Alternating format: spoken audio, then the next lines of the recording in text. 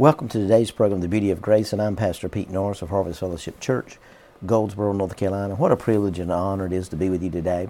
We just want to share and bring encouragement to you today. You know, how do we pray the right kind of prayers? You know, a lot of times people just talk and just kind of talk. You know, faith cannot be applied until the will of God is known. In other words, you got to know what God's will is before you begin to pray. And I want to read a scripture, Romans 8:27. Now, he who searches the hearts knows what the mind of the Spirit is, because he makes intercessions for the saints according to the will of God. Now, wouldn't you like to pray effective prayers that are always in line with the will of God? Well, you know, that's possible. And that are always hitting the mark and are doing the right thing. Well, when you pray in the Spirit, that's exactly what you're doing. You're praying the perfect will of God. In other words, He's making intercessions through your spirit, praying the perfect will of the Father. So you see, when we pray in English or in our known language and according to our limited understanding, we can pray amiss. And Paul said, James said, you're not receiving your prayers because you're asking amiss. So what does that mean? You know, sometimes our heads get in the way and we find ourselves asking, isn't it selfish for me to pray like this? Or am I praying in line with God's Word? And I think we've all asked that. I think all of us have said, you know, are we praying God's perfect will? Are we praying that will? That is exactly what God wants us to pray. Well, you know, brothers and sisters, that is why God gives us the gift of praying in tongues. When we pray in tongues or in the Holy Spirit, we can never pray out of God's will, because the Holy Spirit makes intercessions for the saints according to what? The will of God. So we're praying the perfect will of God. In other words, we pray perfect prayers in line with God's will when we pray in tongues.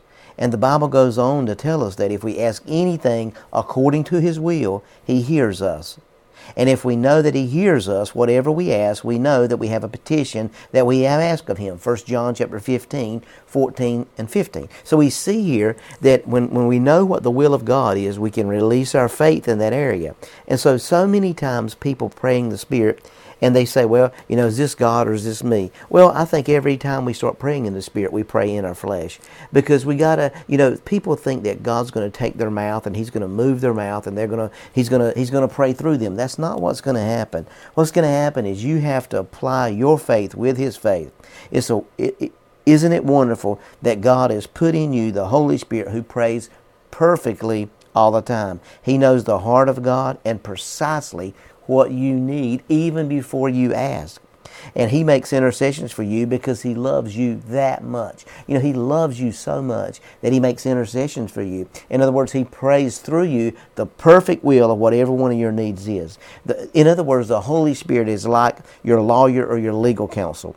He knows what belongs to you legally. He knows what your blood-bought rights are in Christ. And best of all, He knows exactly how to enforce them in your life. In other words, brothers and sisters, when you pray in tongues, you allow the Holy Spirit to pray perfect prayers through you. See, that's why the enemy fights this so hard, is because you don't have understanding. And when you don't have understanding as believers, you feel like you're out of control, or you feel like you're wasting your time, or you feel like nothing's being accomplished. But I want you to realize when you're praying in the Holy Spirit, you're praying the perfect will of God. In other words, He pleads your case before God. He knows where you're going wrong and what the root of the problem is. He's also the wisdom and the solution and the power to win your case. In other words, with the Holy Spirit on your side, you cannot but come out victorious. You're going to win every time, and you're going to have victory every time. Why? Because we pray the perfect prayer in line with God's will when we pray in tongues. So when we talk about Romans chapter 8, verse 26, now He who searches the hearts knows what the mind of the Spirit is, because He, the Holy Spirit, makes intercessions for the saints according to the will of God. So that's why the enemy fights so hard to keep people and divide people with praying in the Spirit. I hear people say, well, you know what? It's not for today. It was for back in that day, but it's not for today. Well, brothers and sisters, it's absolutely for today.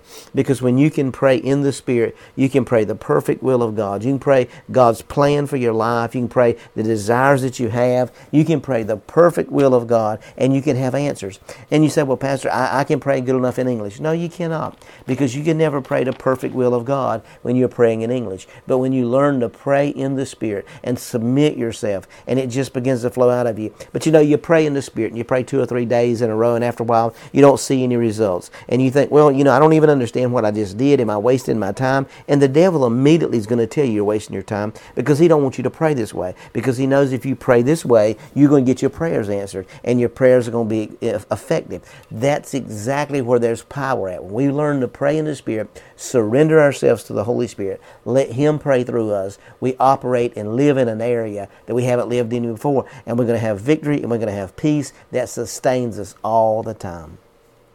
That's the beauty of grace.